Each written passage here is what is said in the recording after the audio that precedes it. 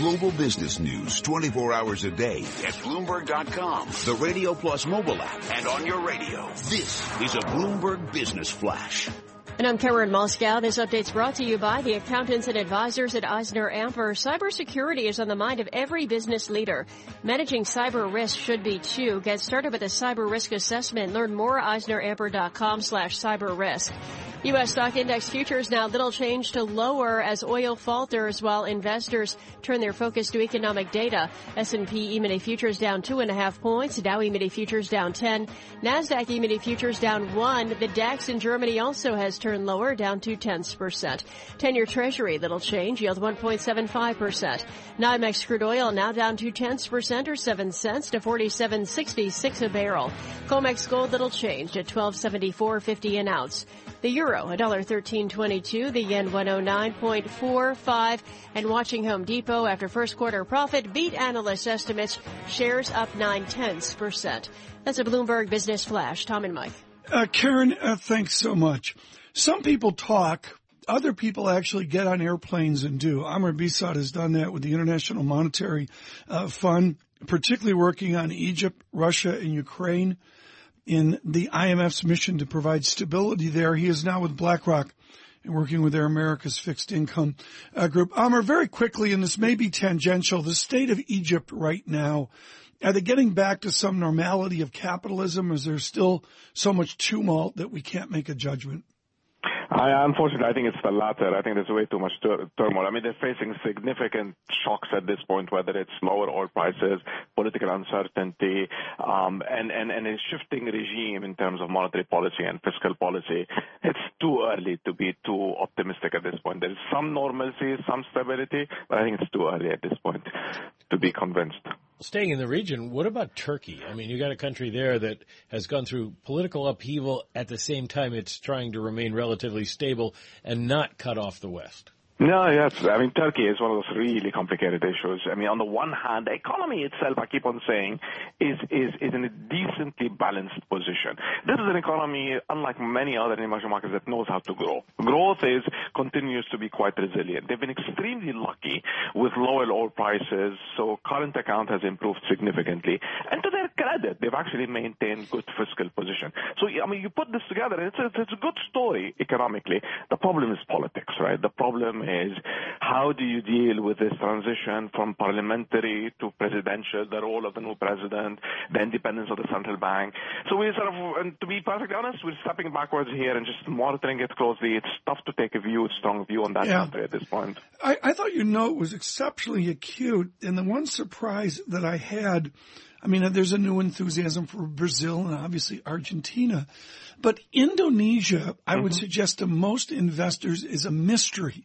Cut to the chase. Where's the opportunity across the sprawl that is Indonesia? No, so that's one story, actually, precisely because I think a lot of people are not on top of it. This is an economy that is going a significant re-rating here, right? This is a new president who came 2 years ago, significant amount of reform. They had a serious problem on the macro side. They've dealt with it, with the current account disappearing at this point. The economy is now picking up again, and rates and the value is significant in terms of asset prices. I mean, sort of, you look at real rate, at interest rates at north of 7.5% for a country that is growing, no external imbalance, low inflation, credible central bank that's cutting interest rates. I think it's a good story there. Well, you're telling individual stories about these countries, and it makes me think that perhaps we too often shorthand things as emerging markets.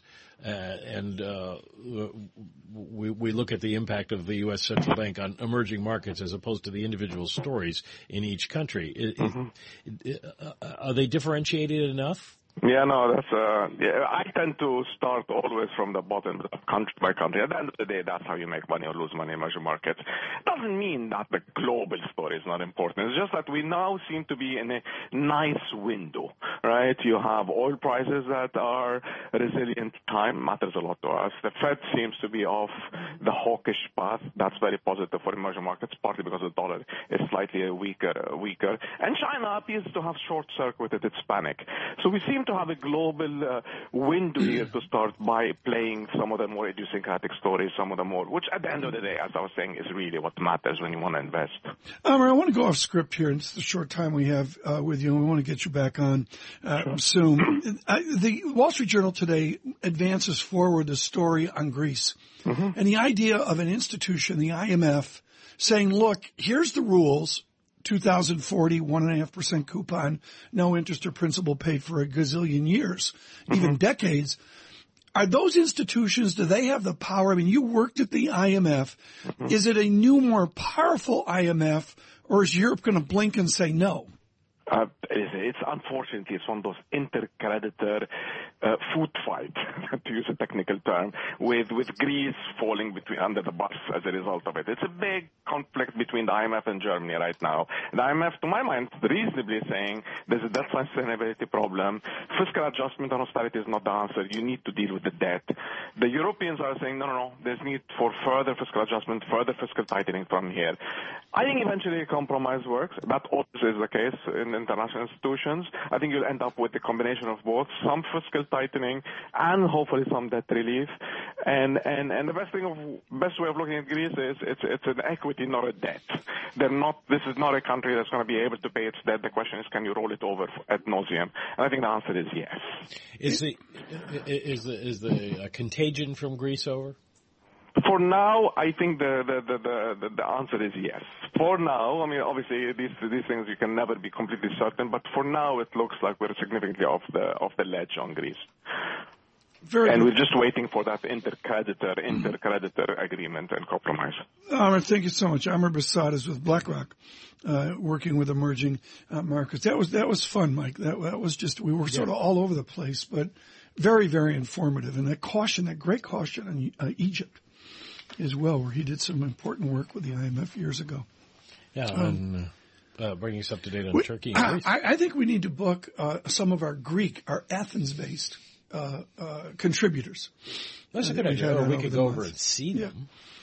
The Lagarde article in the Wall Street Journal this morning advancing the story of the IMF, according to people familiar, asking for some pretty tough terms. You wonder how it will play in Germany towards important May 24th meetings in Europe. The futures -2, Dow futures -9 again, 109.46.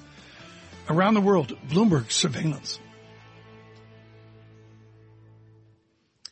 Bloomberg Surveillance brought to you by SS&C. More experience, superior technology, independence, and expertise. That's how SS&C drives the future of fund administration. SS&C, they are the future of fund administration.